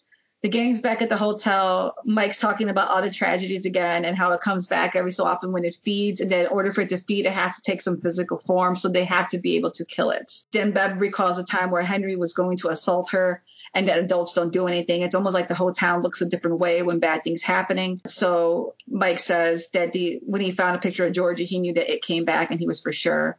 They talk about how their bond is something that's strong, that it can't kill it. That they have to believe again that all the powers of the losers together is what brought them together and what's going to kill Pennywise. We cut to Audra, which is the part that I wish they would have kept in both movies and everything, is that when she's looking for directions from the gas station guy and it ends up being Pennywise, she actually gets abducted by Bev's husband because Pennywise tells him to. And he brings Audra down into the sewer. I thought that was a cool way to actually include Bev's husband, but they didn't do it. So, We go back to the group. They're telling their stories. Bev talks about cleaning up the bathroom blood. We had talked about that already, that it came back again after she cleaned it, but it didn't go away until all the losers showed up and actually helped her clean it. At this point, they want to split up and get a few things before talking more. So they all go to each other's room. They stay together, so they split up in groups. And this is the part that's really funny. Ben goes into Bev's room to get her shawl. Mike goes into his room and notices the windows open, but Henry Bowers is behind there. He ensues into a fight with Henry Bowers where he gets stabbed. Eddie's in the washroom at this point, cleaning, brushing his teeth. He doesn't hear Mike struggling. Bev walks into the room with Ben, recites the poem that Ben wrote, and then they start to make out. And Ben's like all totally into it, thinking it's really her. But then when he reaches over, looks into the mirror, it's actually Pennywise, which is just like, and he has makeup on his face. It's horrible. What did he say? Kiss me, fat boy. Yeah. He runs out the door. Looks that was back. That was one of my favorite parts in the miniseries was that John Ritter, Another Tool with the Tim Curry part. Is then John Ritter looks down and he just sees like clown pants, and then he looks at Another Tool and it's Pennywise's face, and you see like just makeup, just like his makeup is smeared, and I don't know why, I just thought it was funny, that specific scene. Well, it's funny because it's like it looks like a clown, but it has like a grandma's shawl over it. You know what I mean? Like it just like, let's just put the shawl over Pennywise, and it just looks so stupid. No, it was a good scene. He grabs, puts his hands to his face. There's no makeup there. There's nothing there. He meets Eddie in the hallway where they hear some sort of struggle. They go in, they break through the door. They see Mike struggling with what they don't know at the time is Henry Bowers. They wrestle. Eddie's wrestling him off of Mike. Eddie turns him around and he stabs Henry Bowers and kills him. Same thing happens in the book. They rush Mike into the hospital where he's touch and go, and they're not really sure what's going to happen. In the book, I'm not even sure if Mike actually comes to. I think he's actually in a coma at this point. So when I think they go into the hotel, Bill does find the silver stuff, but I can't remember too much of this. But I know Mike is pretty much in a coma at this point. Bev cries outside of the hospital. Ben and Bev embrace. Then she starts reciting the poem. And then it's funny because Ben's like triggered and he's like, is that even you? And it's funny because like, she's like, what are you talking about? Like she looks totally scared of him at that point. But he says, I can't tell what's real anymore. I don't know what's the clown or what's not. And it's really, really her. So then they make out and blah, blah, blah. Eddie interrupts them. They go see Mike. Mike tells them they have to go in there, but not to trust the people in the town. So they decide not to tell anybody that Henry Bowers is dead in the hotel. They just decide to all check out and head to the Barrens. Before they go inside, Bev says she brought her slingshot. Bill gives her the silver earrings, one for Mike, one for Stan, and they go in. As they make their way in, Bill sees a purse and realizes that it's Audra. She takes off, and he basically falls to the ground because he's scared and realizes that it's all his fault for everything. It's his fault for getting them into this in the first place. It's his fault that Audra's here. Bev says he had to snap out of it because without him, they're going to all die. In order to find Audra, he has to be strong. So he comes to. They finally get to the point where they're at the crossroads of pipes. They see a little boat coming down, and then they see little armless Georgie. So we do see a little armless Georgie this time. Say, Bill, it's all your fault. It's your fault. I got killed, and Pennywise ate my arm. And so he's feeling really bad about it, but he's like, you're not here. So, they're fighting it off. They're like, where should we go? And then Bill's like, let's just see where this takes us. So he, with the power of the group, he puts down the boat, and the boat actually leads them to the door where Pennywise's lair is at. This is pretty accurate to the book. There's like a bunch of bones, and it's like kind of like in the movie too. It's more underground. looks more like a cavern, but there's a bunch of bones and skulls, and there's all these weird symbols, kind of ancient, very old time symbols that opens up this door. And then they go in. They follow the path. They see a bunch of spider webs everywhere. Bill sees Audra. She's kind of cocooned in spider webs. And before he can actually grab her, this huge, massive ass spider comes out. I hate spiders, guys. When I was a kid, this scared me. So I was like, nope. I would have been done. I would have been like, I guess I'm going to die. I'm not no use to anybody. Bev takes a shot again and misses. Bill keeps his gaze on him and says his little mantra, I beat the fist against the post and still insists to see the ghost. He says the thing that helps him through his stutter. And then all of a sudden the deadlights come on and he stands up and the spider's deadlights are, it's on his belly. So then he kind of gets into this trance. So what you don't see here, guys, is that in the book, they call it the Rite of Chud. We see it in the new movie where it's supposed to be a battle of wits that happens in this kind of like astral plane. So they're kind of it's kind of like basically them talking shit to each other in the book. So Bill's trying to talk shit to Pennywise. Pennywise is like talking shit back. Richie decides to help him. He sees the deadlights in the miniseries. In the book, he's there telling Bill, you got to snap out of it. You got to come back. Bev is going to go look for the other earrings. At this point, Ben's trying to distract the creature because the creature, even though it's using its lights, it still can move and it can still attack. So Ben's trying to get his attention. He gets hit. And this is the part where Eddie comes in. And both stories, Eddie comes in and he tries to attack him with his inhaler in the miniseries, and it doesn't work. And instead, the creature picks him up and basically tears him apart, almost rips off his arm. Blood is like shooting out everywhere. He almost dies instantly, but doesn't. He's kind of hanging on. Bev comes around and finally has one of the silver things, hits it under the underbelly, and he gets hurt. The spider recedes into the back. They go to see Eddie. Eddie's passed. Unfortunately, they start crying, but Bill's like, we got to finish this. We got to do this for Eddie. We got to do this for Georgie and everybody. They follow the spider and deeper into the cavern where he's injured and laying on his side, and they start beating the hell out of it, basically. They rip off its arms, its legs, everything.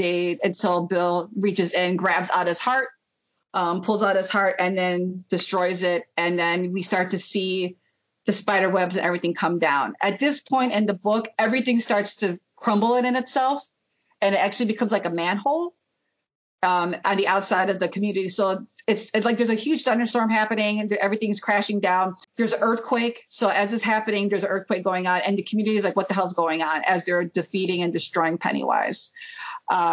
So Bill grabs Audra. She's still in a vegetative state, but she's alive. Richie grabs Eddie and takes him to the surface. Mike's narrating the story again. He says that he's starting to forget the events that had happened this time. Unlike before, which he thinks this is the reason why Pennywise is dead. Ben and Bev are happily together. Richie went on to doing a successful career. His co-star looks a lot like Eddie. Bill stayed behind, hoping that some sort of magic was still in them and still in the area that would help Audra. And before they head back home to England, he puts Audra on Silver, and they go down a very steep slope in Derry. They almost get hit by a car, and him reciting, I believe in the Tooth Fairy, I believe in this, and blah, blah, blah. And, just believe Audra, you got to believe this is okay. You can wake up. She does wake up right before they get hit by a car. And then we get the end of the book, end of the movie too. In the book, the only thing different is that he actually goes all like hardcore bike style off a ramp, and they're airborne for a second. So she actually wakes up and grabs on, holds him while they're kind of like in midair, and then they land, and then she wakes up. So, but yeah, that's the end of the whole story.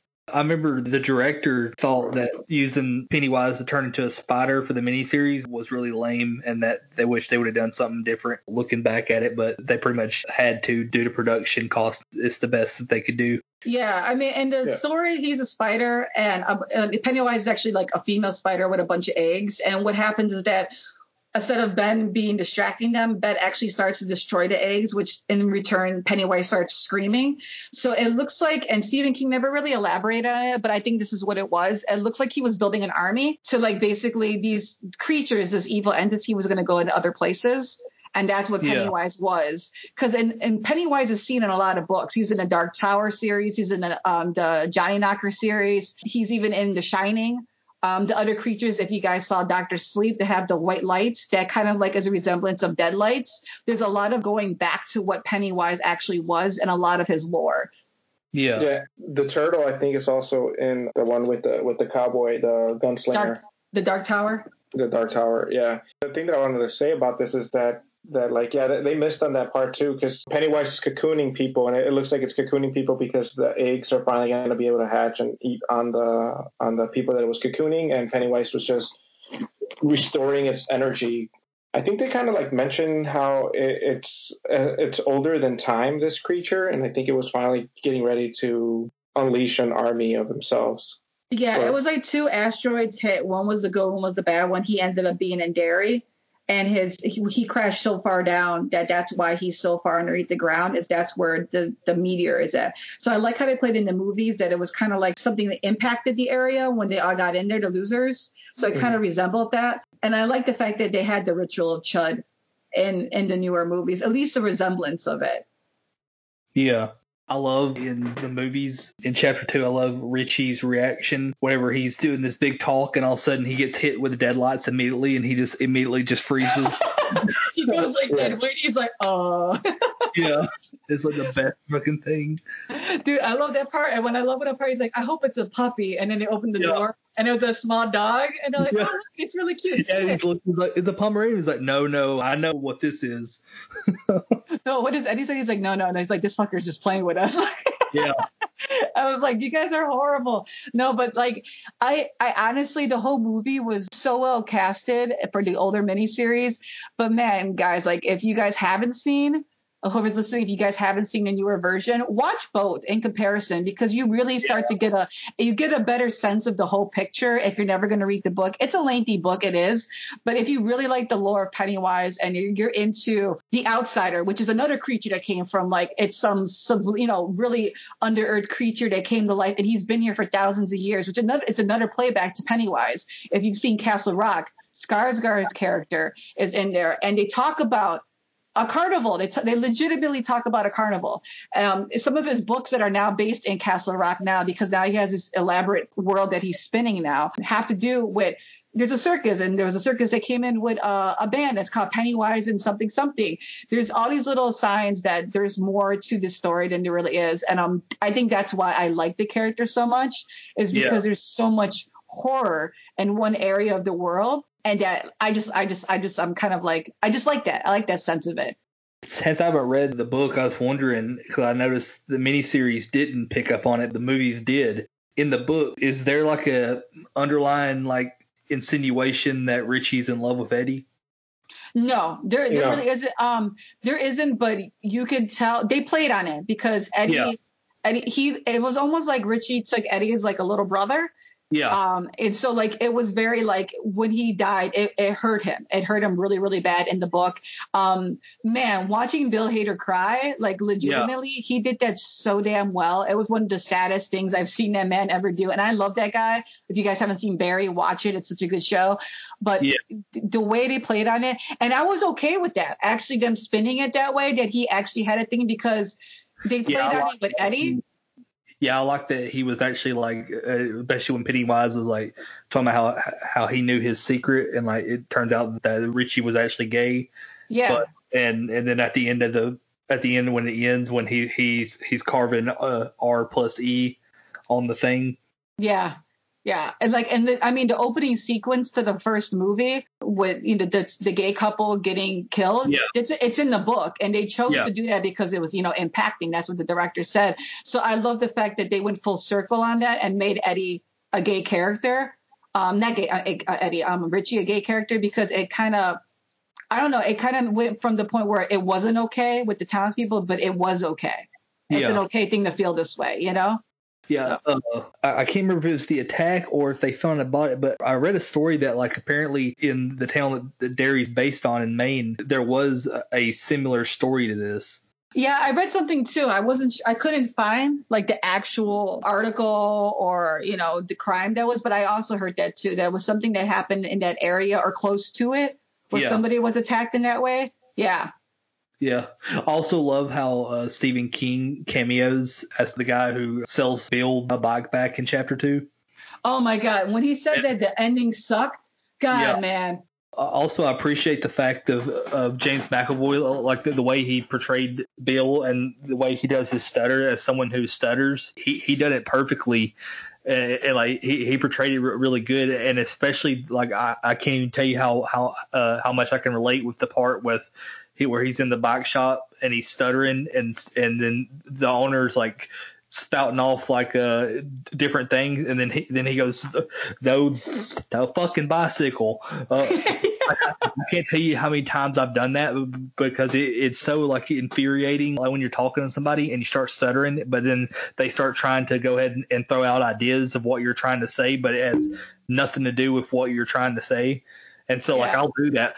Like I'll start stuttering, and then to get out of it, I'll have to cuss real quick and get out of it. but like I read that the actor who played Bill in the miniseries, he said it was the hardest thing ever to pretend to stutter.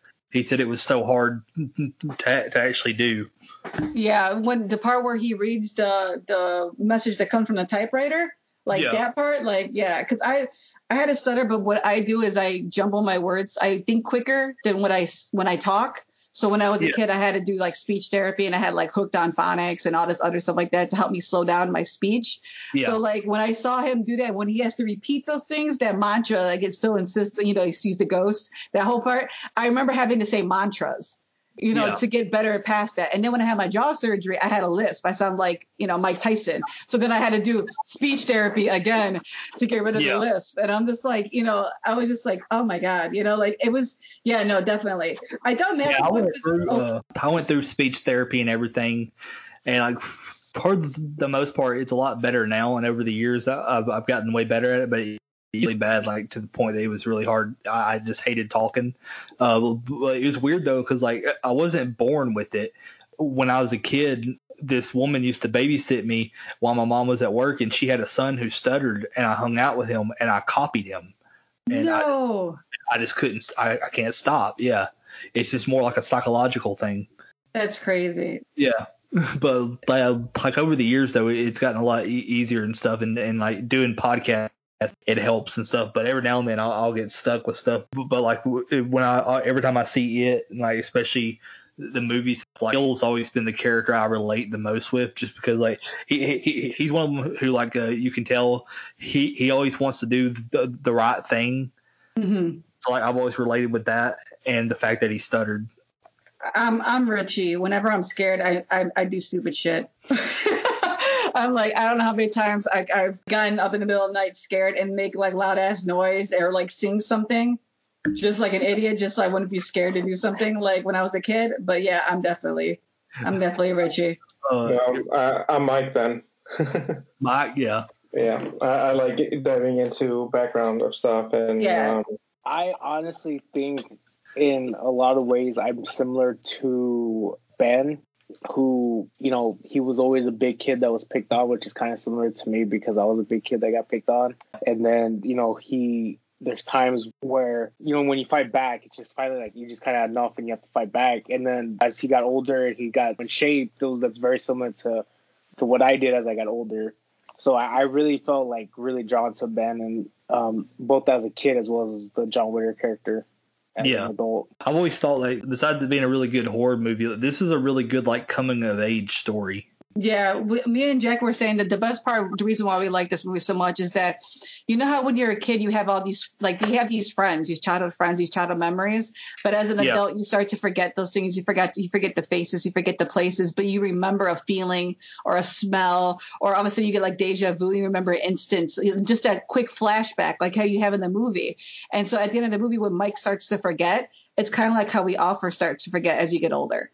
And it's just like one of those things where it's like, damn, like he wrote that really well, Stephen King. No, I was going to say when you're reading the book and Mike's starting to forget everything, and he's saying like even the pages are starting to draw blanks because he was the one writing all the notes. And you as the reader, when you're finishing up the story, you're starting to forget some of the stuff. Because, when you read a book, especially when it's something that long, you're not going to remember every detail. So then you start like for me, when I was reading it, I started panicked. I was like, oh my God, I'm starting to forget some of the stuff that happened in the beginning of the book. It's kind of like the power of it. It's finally gone. So you're going to forget about the actual story. Oh yeah, that was definitely a trigger. Like the minute he says like I'm forgetting the things I'm writing and reading on these pages, and then I was like, oh shit, like you stop literally reading and you're like, oh my God, and it's a trigger. Then you're like, what the hell just happened? And then in the movies, Richie's always been my favorite. His lines are hilarious. And then but Pennywise, he's just such a savage in the movies with some of his stuff he says. Like my favorite thing ever is whenever they're in the house and Bill's saying that it's not real, and he's like, "Oh, am I not real enough for you, Billy? It's not real enough for you. It was real enough for Georgie." Oh my God, the way you said that, real enough for Georgie. He went there. Yep. So the house on Nebo Street, that actually is where they go. They don't go to the Barrens or sewer thing. So they actually do go to the house on Nebo Street. Yeah. Okay. So that's actually and that's where the werewolf attack happens too. Is in the basement of that house. Yeah. Okay, so the movies were a little more accurate. Yeah, in that sense, yeah.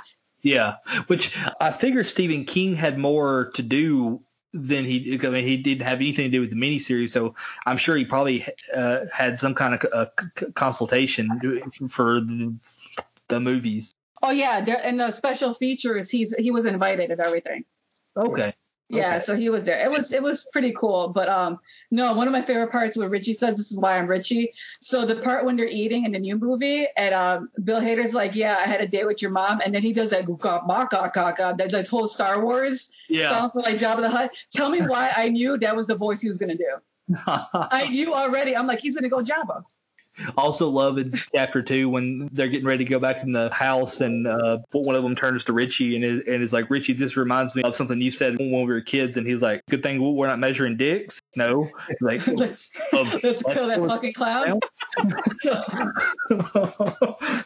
He was so good in that movie. He was the highlight of the movies. Yeah, I mean, I literally went to go see it because, like, the minute, and that was my pick for Richie. Like, when I knew there was going to be a remake, like, before he even said it, I was like, dude, if they don't put Bill Hader in this role, because he's definitely the same person in the damn miniseries, it's going to be a missed opportunity, you know? And then the person they picked for Bev, she was perfect. The girl and the one from Mad Men, she was amazing, too. Yeah. What's weird, though, is that, like, so, like, what's weird, though, about that is that when it was, I remember everybody was praising the casting except for Bev. People were worried about who they portrayed as, who they casted as Bev. Yeah, I don't even know why they would have been so. I mean, because they wanted more from her character because she was very defiant a little bit in the book too. She, you know, like she smoked and she was mouths off to the ones that pick on her and things like that. So she's a little more vocal than the one in the miniseries. So they wanted to portray that, but they also wanted to portray that she was kind of like, you know, coming around to her sexuality too, which she kind of does. You know, when she's like, I'm going to strip out and just jump. Because they're like, what the fuck? And she jumps in the water. Yeah. I think the from the new movie, the only one that I kind of had a little bit of issue was Jaden Martell. At some parts, like, because Bill was portrayed differently in the book and more like a leader. And then for the movie, there was parts where he just kind of didn't connect with that part. Yeah, the child actor, unfortunately for Bill, I think they could have. I'm not saying he's a bad actor. I think he's in another series that's like on Apple TV. Supposedly it's pretty decent. But for this one, I felt like he didn't have the monologue that made the Bill as a kid with Jonathan's monologue. It wasn't as impactful. Yeah. You know, like like you're telling these kids to risk your life because, you know, they killed your brother and you wanted this revenge. And the way he says it in the movie is so damn, it hits you. And then the other one, I didn't feel that. I didn't like the fight that they made them fight too, because they didn't fight. They were always together. And I didn't like that, like, separation either. Okay, so the movies when Bill punches Richie, that didn't happen? No, because that's how they left it open for Bev to get kidnapped, and that never happened, though. Yeah, Bev doesn't get kidnapped in the book. I mean, but it doesn't hurt the movie, you know what I mean? It doesn't hurt the story. It was different telling, of course, but I just didn't like how they bridged the gap. The reason why he wasn't as strong is because they were so tight-knit, and I didn't like the fact that they made them fight. That was probably like my only really big gripe. I can forgive everything else in the second movie, even the really bad CGI spider that they had to do at the end and him when he died, because I had a problem with that whole end scene. I mean, I'd rather even had the damn spider from the 90s movie if they're going to play him looking like a shriveled up small little baby crying. I thought it was funny the way they did that, the way they just kept calling him a clown and he just kept shrinking. Dude, in the special features, the way he had to stand, the way he had to sit and stand in order to get that shot with the half of the rock in his face and stuff, I felt so bad for Skarsgård. Skarsgård also, that eye thing Pennywise does, where his eyes go to one side. He's actually doing that. That's not an effect. He can actually do that. Yeah. And Did you see the video where he showed Bill Hader? Because Bill Hader was saying like, "Oh man, that was so creepy in the first movie, the special effect," and then he did it, and Bill Hader jumps back. And then the drooling happened because he had an allergic reaction to the makeup. Yeah. But they kept it because it looked menacing. Yeah, Pennywise just in the movies he just looks so much more menacing. And in chapter 2, that part with the little girl, God, I can't believe they did that too. That was terrifying. Where she was like, he started counting down and then he stops and she goes, "Yeah, you're supposed to say 1," and then he just eats her. Yeah. I love the one with the boy and Funhouse too, behind the mirror. That was one of my favorites too. Oh yeah. Isn't that the same kid from chapter 1, the one where Richie yells at him and then he's like, "Dude, I'm a fan." And he goes, "Oh, is that your parents?" He's like, "Yeah, you still want a picture?" "I'm good, man." He's like, "How did you not know he was saying your stuff?" He's like, "I don't write my material." He's like, "I fucking knew it, Eddie." It was so good. I mean, you guys can tell. I have watched that movie way too many times. Yeah. Oh yeah, I love it. I just recently rewatched both chapters. But thank you guys for braving the miniseries. I feel like in order to respect the newer movies, you kind of have to see where they came from. Yeah. And all of it together, like I said, makes a very nice picture of what the book actually is. I wish they would just do an HBO series, though. God, don't even get me started on that. Like, if they did an HBO or a Showtime miniseries, holy hell. If Netflix could get a hold of this, I think they could do really good. I was hoping that, I think Showtime did, was it Showtime? I think they did The Outsider, and they had really good reviews on that one, and they did pretty good as far as, like, ratings. So I was really hoping they would do it, but then I heard The Stand is on CBS All Access, I think it is. So I'm like, I'm not really sure who would go with it, but man, I really wish they would do something like that. Or if they would do Salem's Lot better. I didn't like either Salem's Lot. I didn't like the old one. I didn't like the remake. Didn't they talk about making the Bob Gray kind of thing, where Pennywise, kind of like origins of how Pennywise became the icon or something like that? Yeah, so the director of the new movie said that he would like to go back and explore and hopefully bring in Stephen King as some sort of a mentor to branch out onto, because they made him a person in the movie. They made him where he looked like he had no makeup on at one point, where he was a person kind of like working in a carnival thing. So they gave him a backstory. So the way they could possibly explain that is kind of like how Henry Bowers was manipulated by it. Maybe this Bob Gray character was so manipulated by it that it became a part of him. I would think that'd be kind of cool. Stephen King, figure it out. Let's wrap this up here. Let's start with JR. What do you give this out of 5? How many red balloons? Red balloons. As I said previously, I felt this was really long, but this movie shot specifically like a TV show. If you actually cut it down, this film could really be 8 episodes at 30 minutes each. That's really how it should have been done. And I take that into account because even though I was complaining about the length of the film being 3 hours, it's really not. Also, one of the things I love is looking at what type of restrictions they had, how far they could go considering it was on ABC. And those things are really important because based on those parameters on how they film, I take that a lot to account to what they did. I think they did a tremendous job.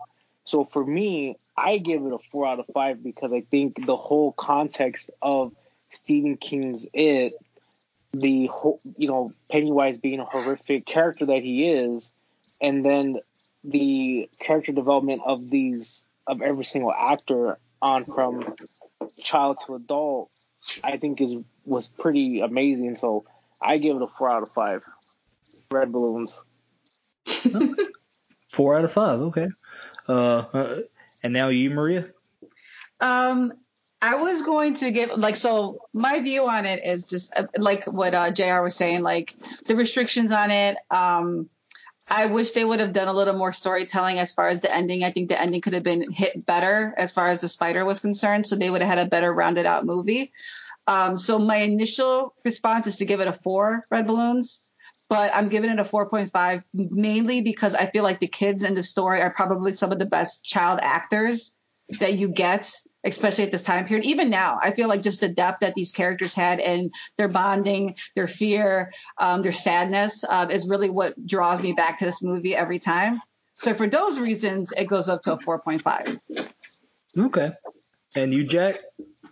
For me, this is one of those movies that kind of like Neverending Story and The Outsiders and all the Goonies, all those movies that I saw as a kid that were kind of iconic for coming of age kind of thing. So for that, I'm going to be biased and just give it 5 balloons. Ooh, a perfect score. Okay. I'll go based on what everyone else has been saying. I agree with everybody, and especially with Jack. This is just one of those iconic movies. I'm gonna say 4 out of 5. Okay. Yep. I also want all the red balloons now. Yeah, I know. Right? I want, like, how many is that? It's like, what, 14 red balloons? How do you get a half a balloon though? I know. Right? Okay, so it's 4 balloons and a yellow boat. Oh, okay. That's grading skill. I always wanted to like go around town, like especially around Halloween, and tie red balloons to sewers. Oh my god. I'm so bad at my job. My boss gave out everybody balloons for employee appreciation. Why did she give me 2 red balloons? Wow. That's how bad everybody knows me. It's not even funny. They know that I love this damn book and this damn character. Yeah. I love that boat that you got recently, the Georgie boat. Yeah, I got to show you my other plaque that I have. I have the Pennywise dancing clown. It's kind of like a carnival plaque. It's like a really big wooden hanging poster. But yes, I love Pennywise. He's my guy. He's torturous. Well, that was Stephen King's It, everyone. Thank you for listening. It's been quite a while. This is a little bit of a longer episode, but I mean, you gotta pack all of that into one episode. So it was a lot, but it was fun. I hope everyone's enjoyed it. Our next episode, JR will be leading us and telling us about one of his favorites, Halloween. So that'll be exciting. And we're talking about the original Halloween, not the remake or the Rob Zombie's Halloween. Halloween 3? Don't start, Jack. Troll. Give me triggered. We need to leave on a good note. Can you imagine us having to do Halloween 3 with JR? Can we please do that now? Just as you said that, the director of It is the same director of Halloween 3. Oh, wow. Tommy Lee Wallace. Yeah. Oh, wow. How many more days left to Halloween? 43 days left to Halloween. Yeah. I'm seriously gonna hang up on you guys right now. That's the best song, though. I'm gonna have to put that as a ringtone. So you say Halloween 3 is like the worst. The resurrection takes the cake for the worst. We need to get off so we can have dinner. Let's not get started on that. Yeah. Oh, anyway, everybody, thank you for listening, and join us next time. And with that, we must bid you adieu. Goodbye. Good night. Stay creepy. Bang.